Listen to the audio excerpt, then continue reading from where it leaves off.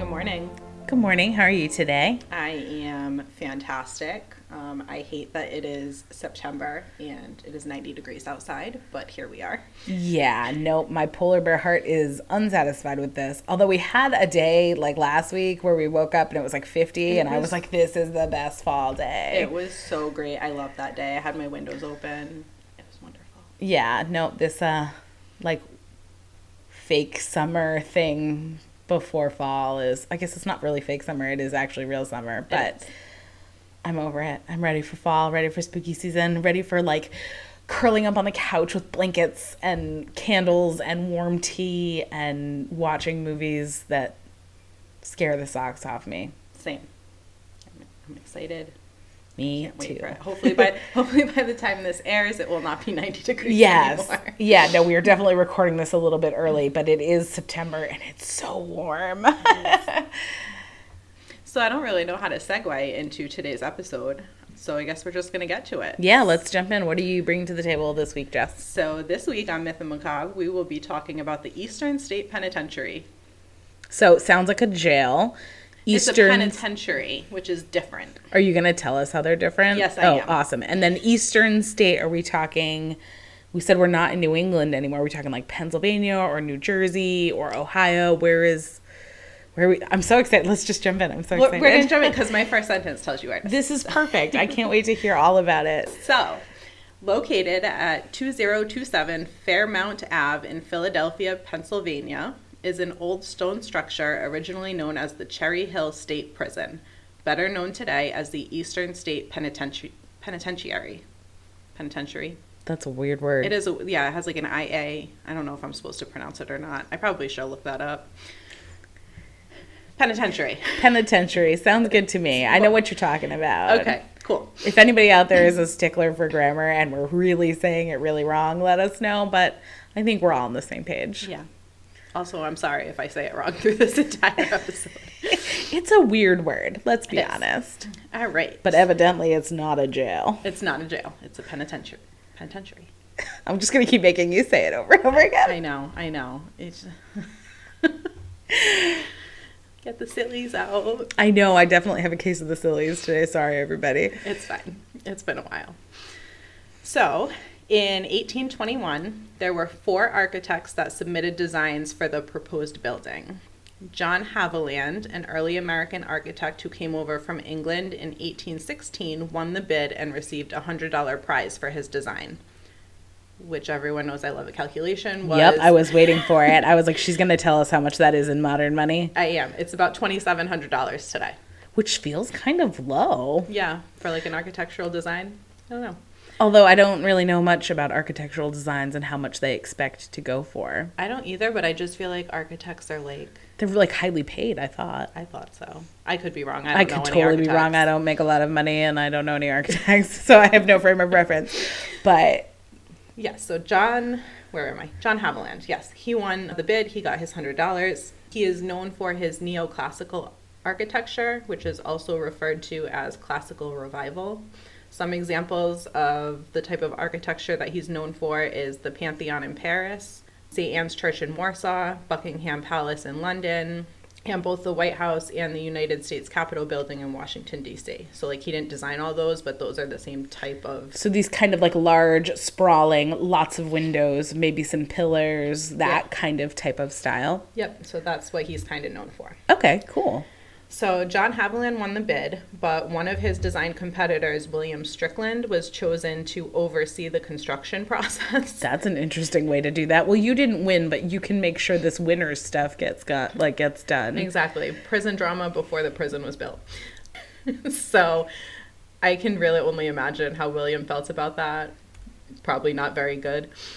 But I wonder if it was like a checks and balances thing, because it kind of reminds me of, have you ever seen like it's like a parenting trick kind of thing where they're like, I let one kid divide it in half and the other kid pick which half they get. So it like motivates the first kid to cut them as close to actually in half because the other one gets the first choice. No, but I definitely need to try doing that because my kids fight about everything. So it's like you get it, right? Like, it's kind of a way for it to be like, well, you don't get to sneak extra because they get to pick first, so they might pick the one with more. Mm-hmm. But, like, I wonder if that was kind of the architectural equivalent of that. Like, that makes sense. Like, you got the bid and we're going to do it your way, but we're going to have somebody else over. I mean, I don't really know what the benefit there is. I don't think anybody's getting cheated out of anything. But no. I wonder if it's some kind of checks and balances system. Could be.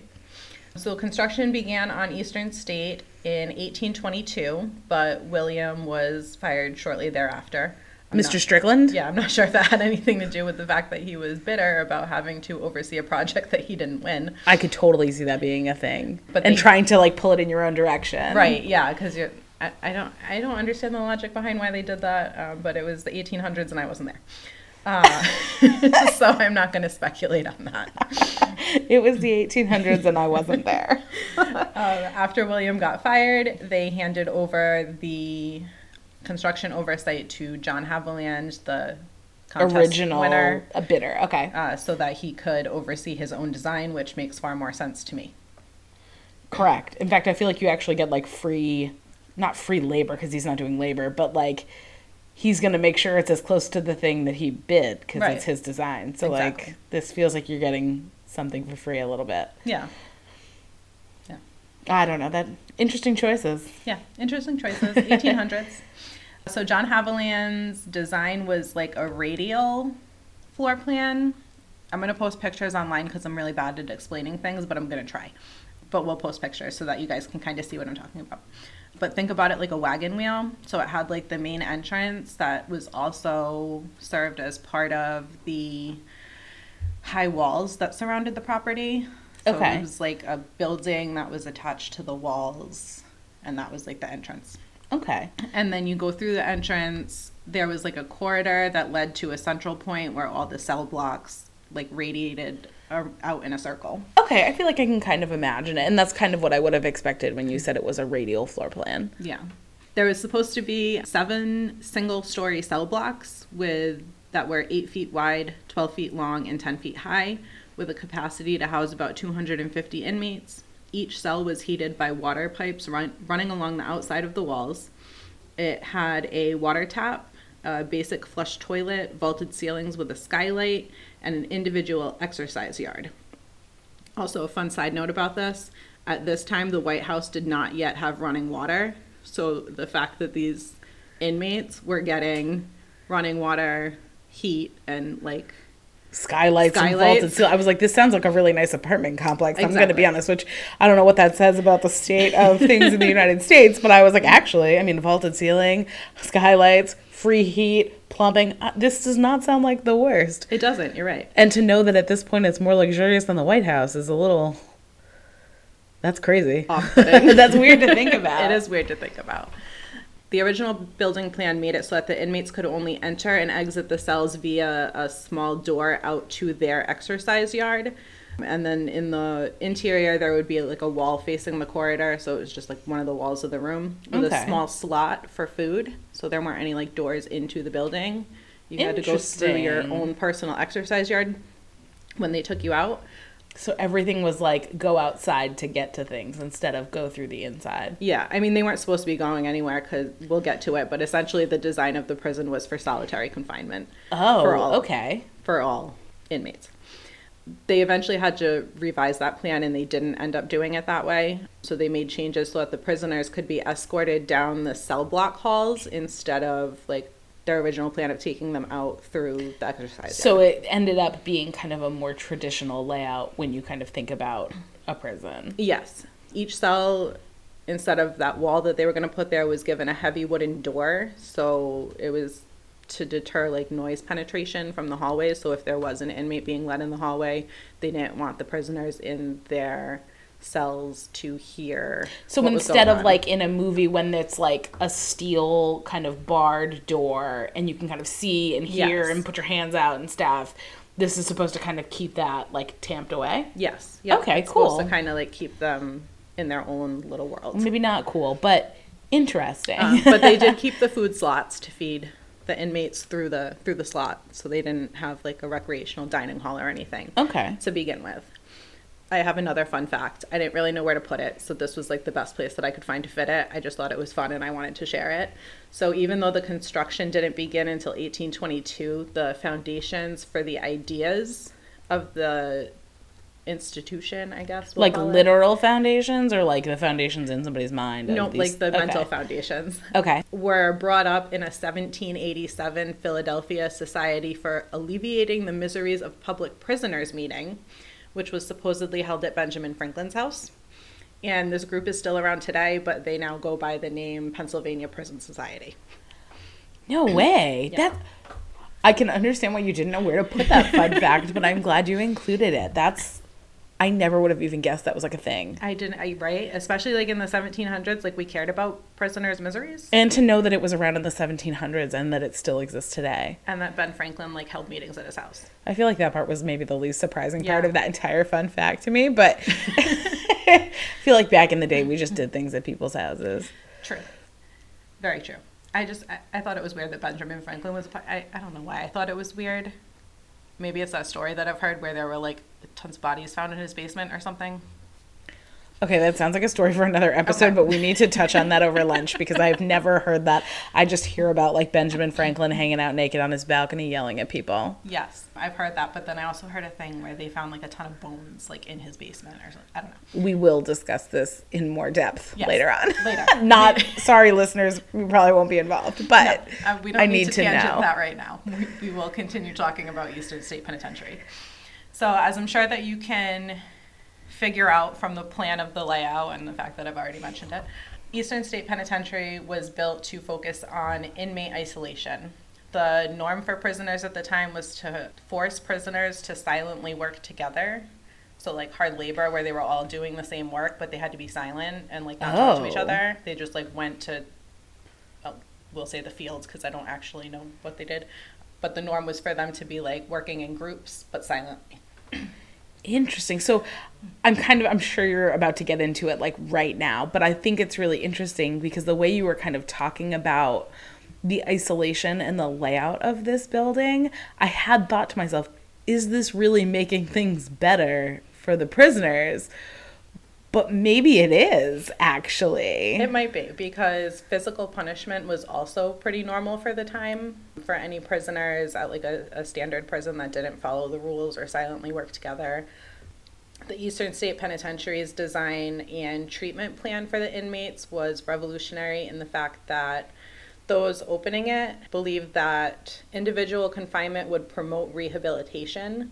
They believed that people were inherently good, and the isolation gave the inmates time to reflect on their crimes, how they affected society, and how they can do better upon release. So it was more about rehabilitation than punishment.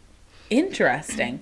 I don't know enough about psychology to know whether or not that's like an effective way to do things, which I kind of not entirely convinced that maybe it is. I think that... But I think the mind space, like the thought process behind it is kind of an interesting one, and it kind of sounds like it's coming from a good place. Yeah, that's kind of how I thought about it too. I think that like solitary confinement or isolation is now used as like a punishment more than a rehabilitation. Well, because I think you can't force someone to reflect on the things that they did. Right. So what somebody's going to do while they're sitting alone in a room is really entirely beyond you. Exactly. But I think that like the sentiment behind it and this like we instead of working these people and not allowing them to speak to each other and just kind of forcing them into this super uncomfortable situation, the thought process behind, well, we'll give them some space to meditate and reflect is like a good idea in theory, but like maybe not so much in practice. Right. Yeah.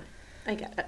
The prison overseers were also supposed to scatter yard time. So like each inmate had their own individual because there were like multiple yards, right? So did they stagger them so like you'd just be out in the yard by yourself? Well, yeah. So like everybody had their own yard off their cell, which was the yard they were supposed to be able to enter and exit originally. So everybody had their own yard. They would scatter it so that like neighboring cells weren't outside at the same time. Oh, okay. So like you could be outside and then someone like 3 or 4 cells down would be outside and then they would But you weren't like close enough to socialize. It was like you're outside by yourself continuing this like isolation. Yeah. They also had like high fences around each yard so that even if you did end up outside at the same time as like your neighbor or someone that was close enough to socialize with, like you kind of didn't really know because there was that large fence there. Okay, makes to sense. discourage communication. So, kind of sad, but I get yeah, it. I was gonna say, like, I get the intention behind it.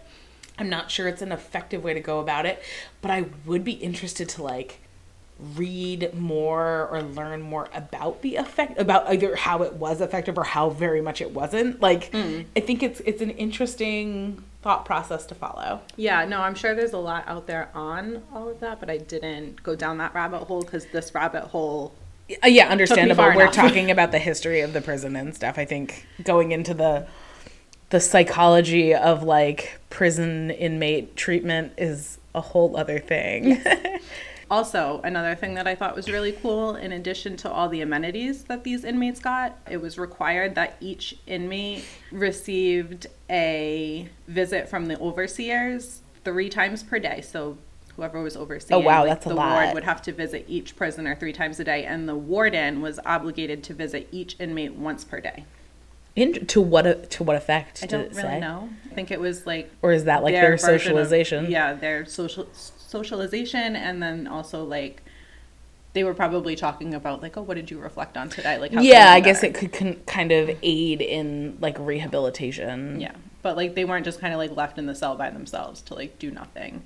They had, like, mandatory visits with the people that ran the prison. Okay, interesting. So now that we know the plans, we're going to go through the early timeline and some interesting facts, and then I'm going to go back to talk about how reality differed from the plans. Okay. Because so, as we know, reality is yeah, never. so right now we're moving forward with plans still? Yep, so this is the plans that they had for the prison. Great. Or penitentiary. So in April of 1829, the solitary system was officially passed by legislature. A quote from the Eastern State Penitentiary website says, "Many leaders believe that crime is the result of environment and that solitude will make the person convicted of a crime regretful and penitent, hence the new word penitentiary." Oh, I never put those two things together. As someone who went to Catholic school for lots of years and, like, we talked about penance and stuff, never put that together. Yep, so it's not a prison, it's a penitentiary because the idea behind it is different. Okay, cool. Yep. So this whole new imprisonment theory was, like, the birth of the word penitentiary, which is, I guess that's kind of neat. I don't know. That is kind of neat. I think it's cool. I thought it was cool. They decided at this time that the inmates would be made to wear masks on the rare occasion that they would need to be out of their cells and in, like, the block corridors. Are we talking, like, Hannibal Lecter masks? Like, We're getting there. that's what comes to mind. I just want you to know that. I know that's what comes to mind, but no, we're not talking about that. Okay. So it was to discourage contact with other inmates, obviously, because now even though there's, like, heavy wooden doors and you can't see the other inmates, they, I guess, don't want you yelling out at doors or something. Anyway. Well, yeah, I mean, I guess if you've been, like, stuck in a room all day long with, like, the only people to talk to are the people imprisoning you 3 times a day, I could see, like, people sticking their head to, like, their food slot and trying to yell out as people walk through or something. So I guess I kind of understand the logic. No, I get it. Yeah. I didn't think about it that way, but that does make sense. But anyway, so these masks, they wear black hoods, like in the old-timey movies where, like, a prisoner is hooded before execution. Like when somebody gets kidnapped and stuck in the back of a car and they're not supposed to know where they're going, so somebody just, like, throws a bag over their head kind of thing? Exactly. That's what these masks were. That feels a little inhumane. Okay. A little bit. I get the idea behind it, but Still a little weird. still a little weird. Back to history. History is a little weird. History is a little weird. On October 25th of 1829, Eastern State Penitentiary officially opened and received its first prisoner. A portion of the first prisoner's booking reads as follows. This is a quote. This is not my words. Please don't come at me. Charles Williams, prisoner number 1, burglar, light black skin, 5 feet 7 inches tall, foot 11 inches, scar on nose, scar on thigh, broad mouth, black eyes, farmer by trade, can read, theft included one $20 watch, one $3 gold seal, a gold key, sentenced to 2 years confinement with labor, received by Samuel R. Wood, first warden, Eastern State Penitentiary. So that's how they booked prisoners. Interesting. Or inmates. I guess we'll call them inmates. That makes more sense. And for anyone that wants a conversion, Of course. $20 is equivalent to about $657 today. So, like, it wasn't a Rolex watch. Yeah. But still kind of like a petty theft. pricey. And a $3 gold seal would have been worth just under $100 today. So he got 2 years for that. So he's not like a major criminal. No. Interesting. Yep. But that's just like, I guess, what prison sentences were at the time. Yeah, I mean, I don't have a great frame of reference. I actually don't even really know a whole lot about prison nowadays. I don't think I really do either. I know I've picked people up from prison. But it's one of those where, like, I guess I could see, okay, you stole some stuff that was kind of expensive, 2 years in prison. Like, Yeah. I can't decide if, because I don't have a frame of reference, I don't know if that's, like, too long or too short. But, like, okay. Yep. Just so you have, like, I don't have any idea either whether it's too long or too short, but it just gives you an idea. Yeah, thank you. You're welcome. On April 30th of 1831, Eastern State received its first 2 female inmates, prisoners numbered 73 and 74. There was a time where this was like a co-ed. Okay.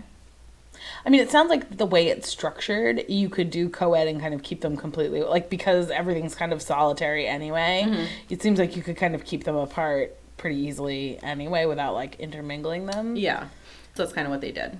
So the first 2 female inmates were Amy Rogers, who was 21, originally from Delaware, and sentenced to 3 years for manslaughter. That's really all that we know about her. That's okay. And Henrietta Johnson was 20, from Philadelphia, and also convicted of manslaughter. So Manslaughter, you killed somebody. yeah, I think the official charge of manslaughter is like you killed someone, but it was not premeditated and it wasn't intentional. It was kind of like an accident. Okay. All right. That makes more sense. Yeah. I am beginning to realize exactly how little I know about the justice system. Yeah, I don't think anyone really understands the justice system. There's got to be people out there that do, but I am definitely not one of them. I'm like, they make it really difficult, I feel like. I feel like they do, yeah. like- But I'm like, I watched Bones and Castle. I didn't watch either of those, so you're doing better than I am. I don't know how real they are. I mean, I know they're fiction, but I don't know how much of the Like how much jail research stuff, went was into like it. realistic. Yeah. In 1832, inmate number 94, William Hamilton, was the first to escape by lowering himself from the roof of the main building. He was recaptured and then tried to escape the same exact way 5 years later. How did he get to the roof? I don't know. I have so many questions, but So many questions. obviously wasn't very good at getting away. Obviously. In 1854, Eastern State hired its first full-time school teacher. I'm not really sure why I put that in there. I just felt like it was important. Now, there were not any minors in this penitentiary. Not to my knowledge. Okay. But I don't know for sure. All right. But I feel it's kind of like they have teachers in prisons now for like higher education. Yeah, I guess. I was kind of trying to figure out if that was what this was, the same kind of I don't situation. know, I just felt like that was it was a lot earlier than I expected America to have an educator in a prison system. I mean, there's this whole society like that's fighting for the wellness of these inmates, so I guess it makes sense. Yeah, it does. In January of 1924, the prisoners ate in a group dining hall for the first time instead of individually in their cells. And they did this as a morale building factor. And on Sundays and holidays, they were provided with tablecloths. Oh, that's interesting. So did the facility have the way you were talking about it before, I didn't think it had a dining hall? It did, and I think they ended up like creating one sometime between Okay, that makes sense. building and 1924. Because at some point, all of this falls apart. Oh, that's true. I forgot. We were going to get to the reality of it. We are. On August 12th of 1924, Governor Gifford Pinchot, I believe it's Pinchot, sentences Pep, the cat-murdering dog, to life at Eastern State Penitentiary. A dog, like a legit dog. Like a legit dog. He has a mugshot and everything. This feels like now we're starting to make a farce of our penitentiary system. His mugshot shows that he is prisoner number 2559. I'm going to post pictures. I would like to see a picture of that. He looks like a hardened criminal. Like if a dog could look like a hardened criminal, Pep looks like a hardened criminal. No, wait, for real? Yes. Oh my gosh. Okay. Maybe they're not making a farce out of this. It's just one of those things where like I feel like it's hard to take a place seriously. Like, so there's 2 different stories about how he ended up there. So it was the governor that sentenced him. So the first story goes that Pep allegedly attacked and killed the governor's wife's cat, who she loved very much. Okay. I could see the governor needing to take some action in that case. I could too. However, I think the second story is probably more likely. The second story is that the governor donated his own dog to the prison to increase morale amongst the prisoners. Aww. Which is kind of cute. It's sweet. I like that one. And then to like just kind of go through the motions of like, oh, let's give him a mugshot and like, right. Oh, that's kind of, I can't wait to see this hardened criminal dog photo though. When I ever saw that picture, I was like, I see it. I definitely see it. Oh, now I'm excited to see it. Yeah, we'll post pictures, like I said. He looks like a good boy. So while all of the plans for Eastern State and some of the early history seemed like a turning point for the prison systems in America, as the saying goes, the road to hell is paved with good intentions. Oh, no. Which is something I found myself saying in my personal life recently. But we'll talk about that at lunch. Oh, no. So by the time the third cell block was built, the prison was dealing with overcrowding.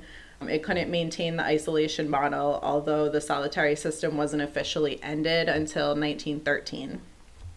So I have a question. Yes. And this comes from some of the other episodes that we've talked about and researched with psychiatric hospitals. Mm-hmm. Were these kind of, I don't know if you came across it in your research, but is this overcrowding kind of a similar thing where there are some people who are being sent to the penitentiary for reasons that are like not, I don't want to say like less than solid reasons, but things like we kind of don't know where to put this person or what to do with them, like, or was there just like a humongous influx of crime? I didn't come across it. I have a feeling it was probably both, just because that makes sense for the time. Yeah, because it reminds me like of these kind of psychiatric asylums that we had been talking about in other episodes where like they open and super quickly they're like completely overcrowded and understaffed. Yeah, that's pretty much what happened here. I don't know whether it was just an influx of, poor decision making on citizens' parts, or if they just had people that they didn't know where to put. It could just be that there was like a lot of crime, because at that point Philadelphia is still a large city, so like it could just be a lot of crime too. Yeah. But yeah, so I'm not sure exactly what it was, but anyway, sorry, that was like a little segue. I didn't know if you had come across it in your research, because I know that was kind of a big thing that was emphasized in a lot of the psychiatric hospital research, was that like not everybody actually needed to be there. Sometimes it was just, we have people we don't know what to do with. Yeah. Yeah, no, that makes sense. I think part of it was, I don't think it was as big a part as it was in like the institutions. I think institutions are a little more like wishy-washy on reasons you can admit people, whereas the penitentiary probably is a bit more like hard and fast. Yeah. Like you have to be like sentenced there by a judge. You can't just be like committed there because your family wants to commit you. Yes, exactly.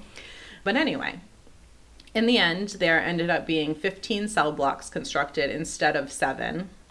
And 12 of the 15 cell blocks were 2 or 3 stories instead of the initially proposed 1-story blocks. So like we went from being one size to like more than tripling. Yes. It sounds like. Yes. I'll post pictures again online, but you can kind of see in like the more recent pictures where they're kind of just cramming in like cell blocks wherever they can fit them. Like it doesn't have like the rhyme and reason has like gone out the window. Yeah, like it's still radial, but like you can definitely tell that like it was not planned that way.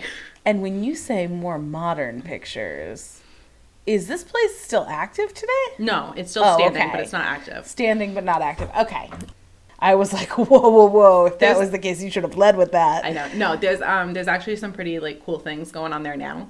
Cool. I'll talk about at the end. I'm so excited. I'm already excited. This is kind of, I feel like I'm learning a lot, and this is a lot more interesting than, hey, I'm going to talk about a prison. This was so much more interesting than I thought it was going to be. I was like, oh, look, a spooky old prison. Let's just look at that. And then I just went way off. It sounds like a fun rabbit hole. It was.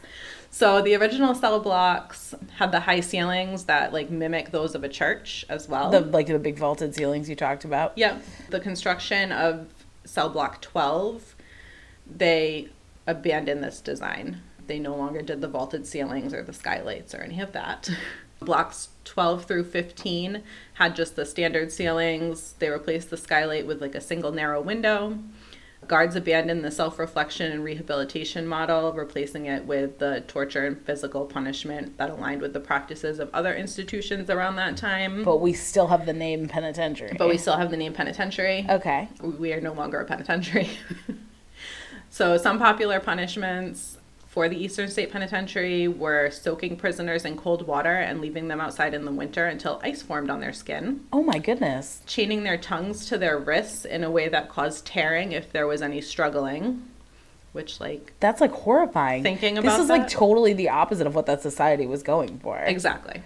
They would tightly strap prisoners to a chair that they called the mad chair, to the point of cutting off circulation, and they would leave them there for days. Oh my goodness. Or they would throw them in the hole. I feel like that's still like I don't know if they actually still do that, but I feel like if you watch like crime television shows, that's still like a thing they talk about. I think this is where that came from. This is like the beginning. Because I think nowadays when they're talking about the hole, they're talking about solitary confinement. Correct. But in this case, the hole was reserved for the worst behaved prisoners, similar to today's solitary confinement, except this was a secret underground cell block built under Block 14, and the prisoners that were subjected to the punishment would be kept down there with no light, minimal human contact, and were given barely any food or water for up to 2 weeks. Oh my goodness. So I think that's kind of where like the hole came from. The idea of like the hole, yeah. Oh my goodness. But now we have like rules and regulations. We went from like this is going to be a place where people are isolated but can think about the things that they've done to just like straight up inhumane treatment of people. Yes. Yeah. Yep. See, I told you. Differs. This started out sounding like a weirdly nice penitentiary, and... Well, if it was, we wouldn't be talking about it here. I guess that's true. Touche. Touche. Talks of closing the prison began in 1945 when a group of 12 inmates escaped through a tunnel that they dug, but it wasn't officially closed until January of 1970. So that's that's like way more recent than I would have thought you were going to say. Yes. So that's talking about it for, 25 years before they actually closed it? That's crazy. Which I'm not entirely surprised. I feel like that's kind of another one that, I mean, I know there are definitely some correlations between prisons and like psychiatric institutions from the early 1900s. Mm-hmm. But I do feel like that's kind of a thing, right? Like you can't just, okay, we're going to close. What are you going to do with all the people you have? You know what I mean? So I'm not surprised that it took, 2 decades, maybe a long time, but I'm not surprised it took some time between when they decided they were going to close and when they actually did. Yeah. Later on in the year of 1970, it was reopened to house some prisoners from Holmesburg's county prison during a restoration period after they rioted. So in Holmesburg County, there was a riot, and I guess they had some things they had to fix, and they needed to put the inmates somewhere, so they sent them back to Eastern State. Just because the facility was, like, still there, kind of thing? It was there, and it had, like, recently been abandoned, so it was still kind of in working order. Once they were transferred back, Eastern State sat pretty much empty and abandoned from 1971 until 1988. Oh, my goodness. That's longer than I would have thought. What happened to it in 1988? It's in here. Okay. I love when you go to look at your notes and you're like, I didn't put that right where I should have. No. There were obviously the people that broke in and just wanted to walk around and see what it was all about, possibly home to like a few squatters. The last city caretaker, Dan McLeod, was the only person doing any real upkeep on the building or property during the time that it was abandoned. Dan also found a family of stray cats on the property and began feeding them. Oh, that's a cute little fun fact. I know. It ties into one of the things they do. I don't think they're doing it like anymore today, but more recently. But that's at the end. I'll tie it in. The cats were eventually captured and neutered in 1993 to prevent a colony from growing. Understandable. Yep. Forests started to grow in the halls and the cells of the building, basically like an urban jungle. Kind of nature reclaiming the space. I believe it's mostly been cleared out by now. Well, because you said they're using it now, so yes, you kind of need to take back. Well, I don't know what they're using it for. They technically could have left the urban jungle there. Oh my goodness, I'm so intrigued. But I think it's mostly cleared out from some of the pictures I've seen. It doesn't look like it's overgrown anymore, which is kind of sad because I really would have liked to explore that. But that's just me. During the time of abandonment, there were many propositions for how to convert the property into something that would serve a purpose. They thought about turning it into a judicial complex or a commercial building. In 1980, the city of Philadelphia bought the building from the state of Pennsylvania for about $400,000, which is like $1.4 million today. Oh my goodness. And after almost a decade of back and forth trying to figure out what to do with the crumbling penitentiary, they decided to keep it standing as a historical landmark. Oh, okay. I kind of was wondering if that was where it had ended up. That is where it ended up. So next I want to talk about the famous prisoners and escapists. Cool. Because those are always fun. So I know you're going to get here. You're going to look at me and you're going to be like, we're getting there. We're getting there. Is this place haunted? We're getting there. Okay. I wanted to go through everything else first. Okay, we've gotten so far, and now my brain's like, who haunts it? I want to know. Okay, I'll be patient. I'm not a patient person. It's fine, but we'll get there. So probably the most famous prisoner to spend time in a cell at Eastern State Penitentiary was Alphonse Scarface Capone. The Al Capone. Nice. Chicago's most famous mob boss. Interesting that he was from Chicago, but imprisoned in Philadelphia. Mm-hmm. Yeah, I don't know exactly how that worked out. I mean, maybe he traveled around. Maybe. I don't know really anything about Al Capone, so just that he was a famous mobster. What was tax fraud? Was it the Valentine's Day massacre? Or some massacre that he ordered. But that's not why he ended up here. So I don't know if his time here would actually classify as a punishment, but he was incarcerated for 8 months between 1929 and 1930. This was his first ever prison sentence for carrying a concealed deadly weapon. Interesting. First ever. I know. I think it was, he had like a concealed gun with him at like a movie theater or something. It was like a random weird thing. Interesting. But his cell was filled with luxurious furniture, oriental rugs, and he was even allowed to have a cabinet radio. So again, not a punishment. Once again, this jail or this penitentiary is sounding a little bit like a nice apartment complex. I mean, until they got to the torturing and stuff. Pretty sure that his like mob buddies, pulled some strings to get him that stuff, but I wasn't there, so I don't know. Oh my gosh. So another notable prisoner was Morris the Rabbi Bulber. He was sent to Eastern State in 1942. He had been convicted of being a leading member of an arsenic murder ring that was sentenced to life in prison. The ring found mostly women who were willing to kill their husbands to collect on their life insurance policies. Oh my goodness. There was a whole ring for this? Yes, there was a whole ring. 16 members of the ring were eventually convicted of at least 30 deaths between 1932 and 1937. I have never heard of that before. My mind's a little blown. Yeah, I had never heard of that either. So that one was interesting to me. So next up we have William Francis Slick Willie Sutton. He served 11 years there for bank robbery. His prison career consisted of over 50 bank robberies and 3 successful prison escapes. One of which was from the Eastern State Penitentiary. He was one of the 12 inmates in 1945 who built that tunnel that started the talks about closing the prison. Okay. So while Willie and most of his accomplices were captured within minutes of exiting the tunnel, there have been 4 prisoners in the penitentiary's history to have escaped and never been seen again. Was Slick Willie one of them? No, he got caught minutes after escaping. Slick Willie. Slick With Willie. a name like Slick Willie, you gotta be better than this. You're not that slick. No, so the first was Bernard Teese. It's Teese. I think that's how you say it. Teese. T-C. Okay. So Bernard, on August 27th of 1838, he had been sentenced to 3 years for stealing a horse, and at the time of his escape, he was 2 years into his 3-year sentence. Okay. Like, why? You're two-thirds of the way there. Why? Anyway, he was able to get his cell door open and escaped by climbing over the perimeter wall.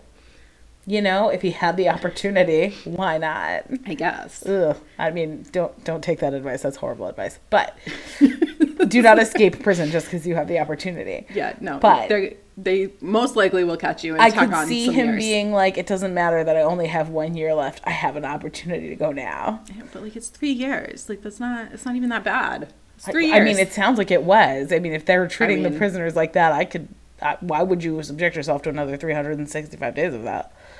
Fair. Just keep your head down. Don't talk to anybody. Leave everybody alone. Pretend you're in isolation. I was like, I could make prison rules, but I have no idea how they would work in practice. Yeah, no, I don't know. I've never been. So documents such as Bernard's father's will that was drawn up in 1843 also suggest that he never contacted his family members after escaping either, which is probably part of the reason that they never caught him, because the first place you would go is your family, and that's where the cops are going to go. So he's never been heard or seen from, and I mean, I'm assuming he's dead now, but... I mean, this makes it so, like, why wait the other year when you could get out and nobody knows where you are? I mean, I know, but, like, what are the chances that, like, you wouldn't get caught? Bernard was pretty confident in them, evidently. I guess he was. And he succeeded. That's nuts, honestly. Like, I'm know. Talking about it like it's impressive, but I'm like, wow, oh my gosh. So, like, I don't know. I guess he didn't, live a life of crime because... he wasn't caught. It must have been a one-time thing. Must have. He stole a horse, so it doesn't seem like he was too... It wasn't like a crimey crime. I mean, like it was, but... but stealing something is different than, like, killing somebody. Exactly. Yeah. On November 6th of 1866, Patrick Lafferty escaped. He had been sentenced to 12 years for second-degree murder. He was 7 years into his sentence, and he decided to escape. He managed to get his hand on some, like, street clothes, I guess you would call it. Okay. So, like, not prison clothes. And he walked right out the front door. Oh, my goodness. He just walked out the front door. And the guards were just like, all right, bye. Security has come a long way. It has. Wow. He walked out the front door and was never seen again. See, that one's more scary because that was a crimey crime. That was a crimey crime, yeah. So, I mean, I don't know what he did after that, but we never saw him again. Didn't get caught again, evidently. Guess not. Timothy Boyle made his escape on December 31st of 1877. I guess that's the first demonstration that I've heard of hashtag New Year, New Me. I'm sorry. I was not expecting that. That was funnier than it should have been. New year, new me, getting out. I don't know. I was writing it and I was like, New Year, New Me. And then I was like, no, I'm going to put that in there. That's funny. I like it. Well done. Yes. Sometimes I'm funny. Not always. So he had also been sentenced to 12 years for second-degree murder, but he was only 2 years in at the time of his escape. So he worked in the prison bakery and managed to get 2 other bakery workers to help him. He had them conceal him in an empty cask that was supposed to be taken from the bakery on a wagon back to wherever the cask is returned to. When the wagon driver arrived at the destination, he found that the cask was open and empty, suggesting that somewhere along the route, Timothy just jumped off the wagon and ran. That feels like something out of a movie. It does. Yeah. And then the final inmate to successfully escape and evade capture was Leo Callahan. He was sentenced to 18 to 24 years for assault and battery with intent to kill. In 1923, he and 5 accomplices planned their escape. They built a ladder, subdued 2 guards at the east wall, and then used the ladder that they built to climb over the wall. He was the only one of the 5 not to be recaptured, although... Oh, wow. Yeah, some of his accomplices did make it pretty far before they were found. One was at the literal opposite end of the country in Honolulu, Hawaii. Oh, my... Yeah, that's, like, as far away as you can possibly get. But he still got caught. But we never found Leo. Interesting. Yep. So those are the fun escapes and the fun prisoners. I mean, I guess fun, question mark. It's definitely no Alcatraz, but, like... That's not. It's still pretty interesting that in all the time that it was open, only 4 people managed to escape successfully. I mean, lots of people escape successfully. There were 4 that were not recaptured. Yes, correct. So now we're going to get to your question. Oh, yes. Is it haunted? Is it haunted? I want to know. So if you look online at pictures of the building, it definitely looks haunted. It's creepy and abandoned. Of course it looks haunted. Yes. I drive down the street and I'm like, ooh, a creepy abandoned house. Is it haunted?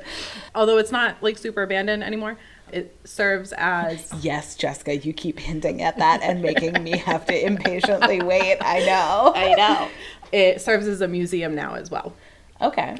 It doesn't market itself as like a haunted location. So it's not something that like leans into it. Right. So they don't like... No ghost tours and stuff? Yeah, but they definitely lean into the rumors during like spooky season. Nice. From late September through early November, they hold Halloween nights. which looks like a blast. Oh my gosh, that sounds fun. Visitors and employees have reported hearing otherworldly things.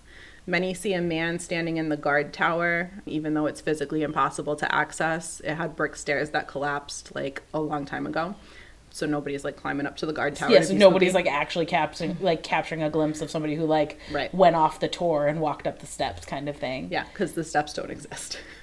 Popular sound reports of whispering, giggling, weeping, and footsteps in the cell blocks. I feel like you wouldn't hear a lot of giggling from inmates in a penitentiary. That's kind of an interesting sound to hear for the location. It's weird. I feel like creepy. Giggling in a haunted house, like, oh, maybe a child lived there, but like, yeah, who's giggling in jail?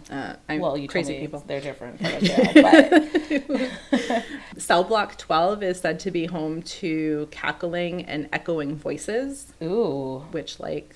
No, thank you. Yeah, no, thank you. There are shadow figures that take up residence in cell block 6. I was wondering if there were going to be shadowy things. Yes. Cell block 4.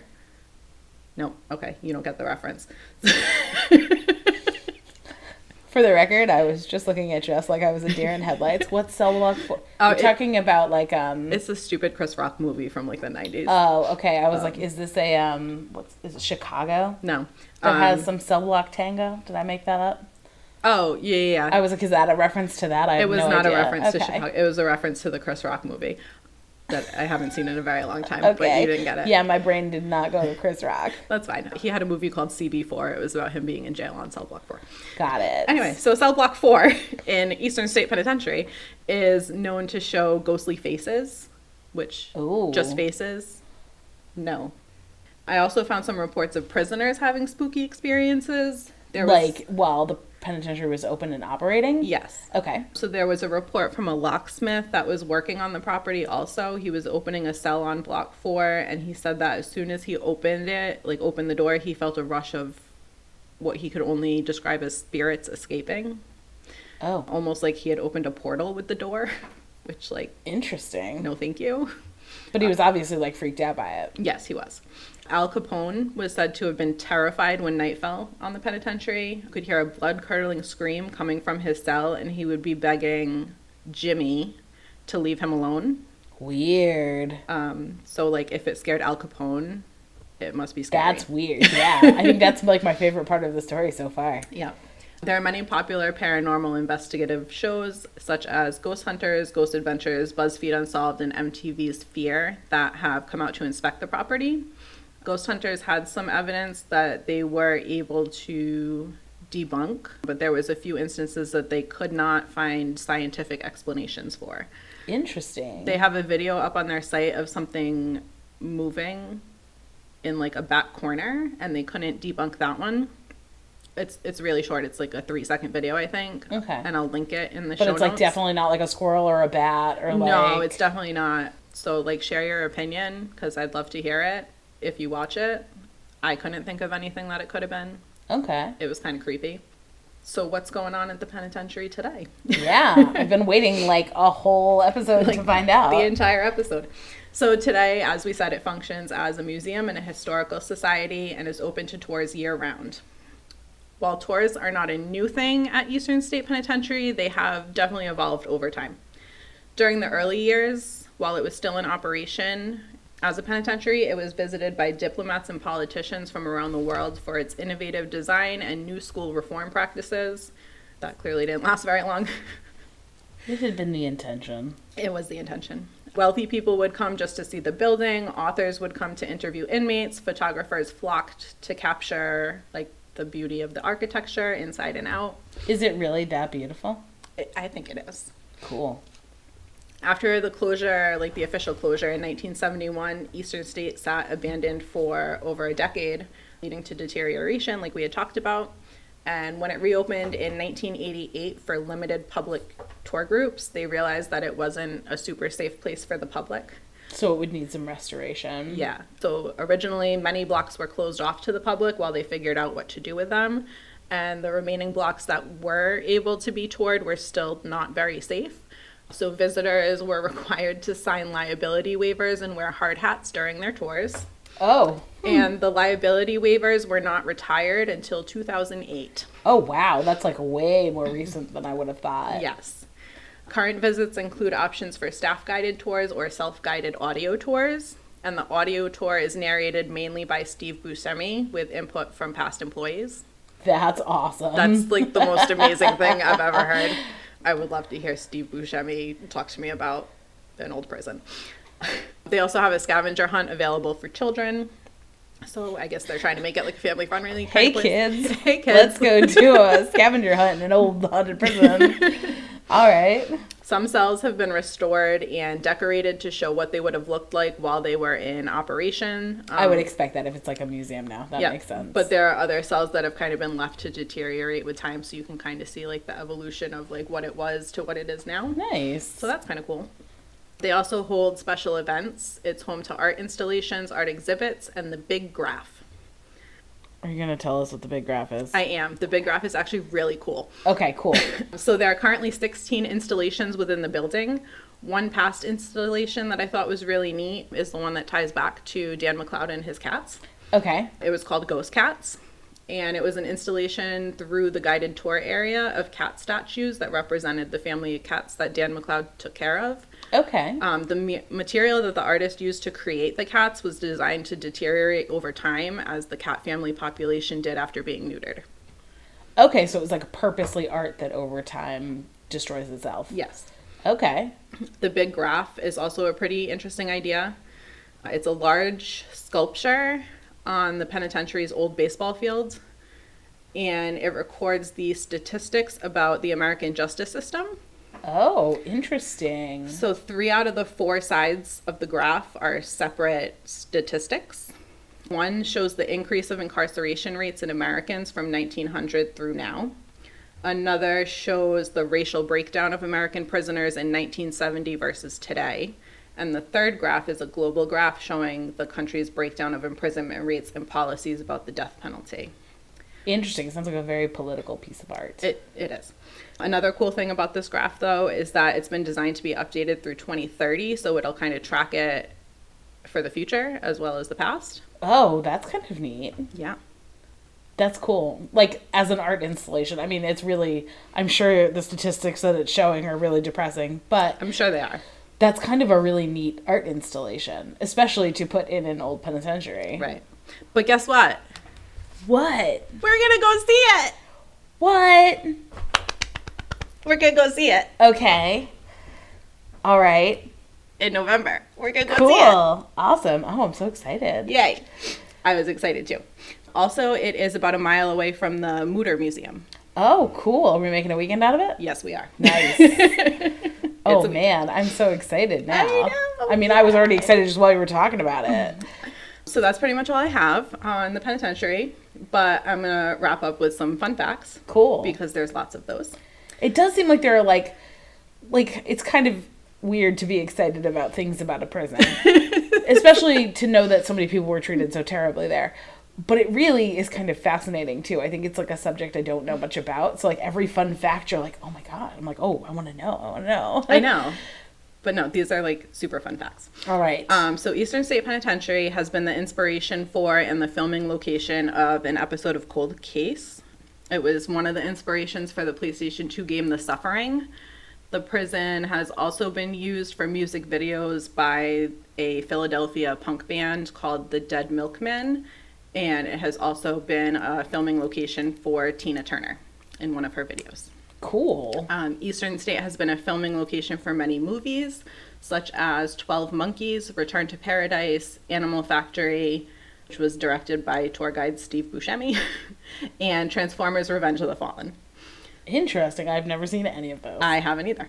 But not only has the location been used for inspiration and filming, but the band Southwark used it in 2012 as a recording studio to record the soundtrack for the 2013 movie Alpha Girls, which have never heard of, never seen, looked it up. Looks like one of those stupid, cheesy horror comedies. Okay. That I say we find and watch on our weekend in Philadelphia. Sounds good to me. I'm like, ooh, are there good acoustics in the penitentiary? Like, I mean, I guess they recorded a whole soundtrack there. Interesting. But that's all I have on Eastern State.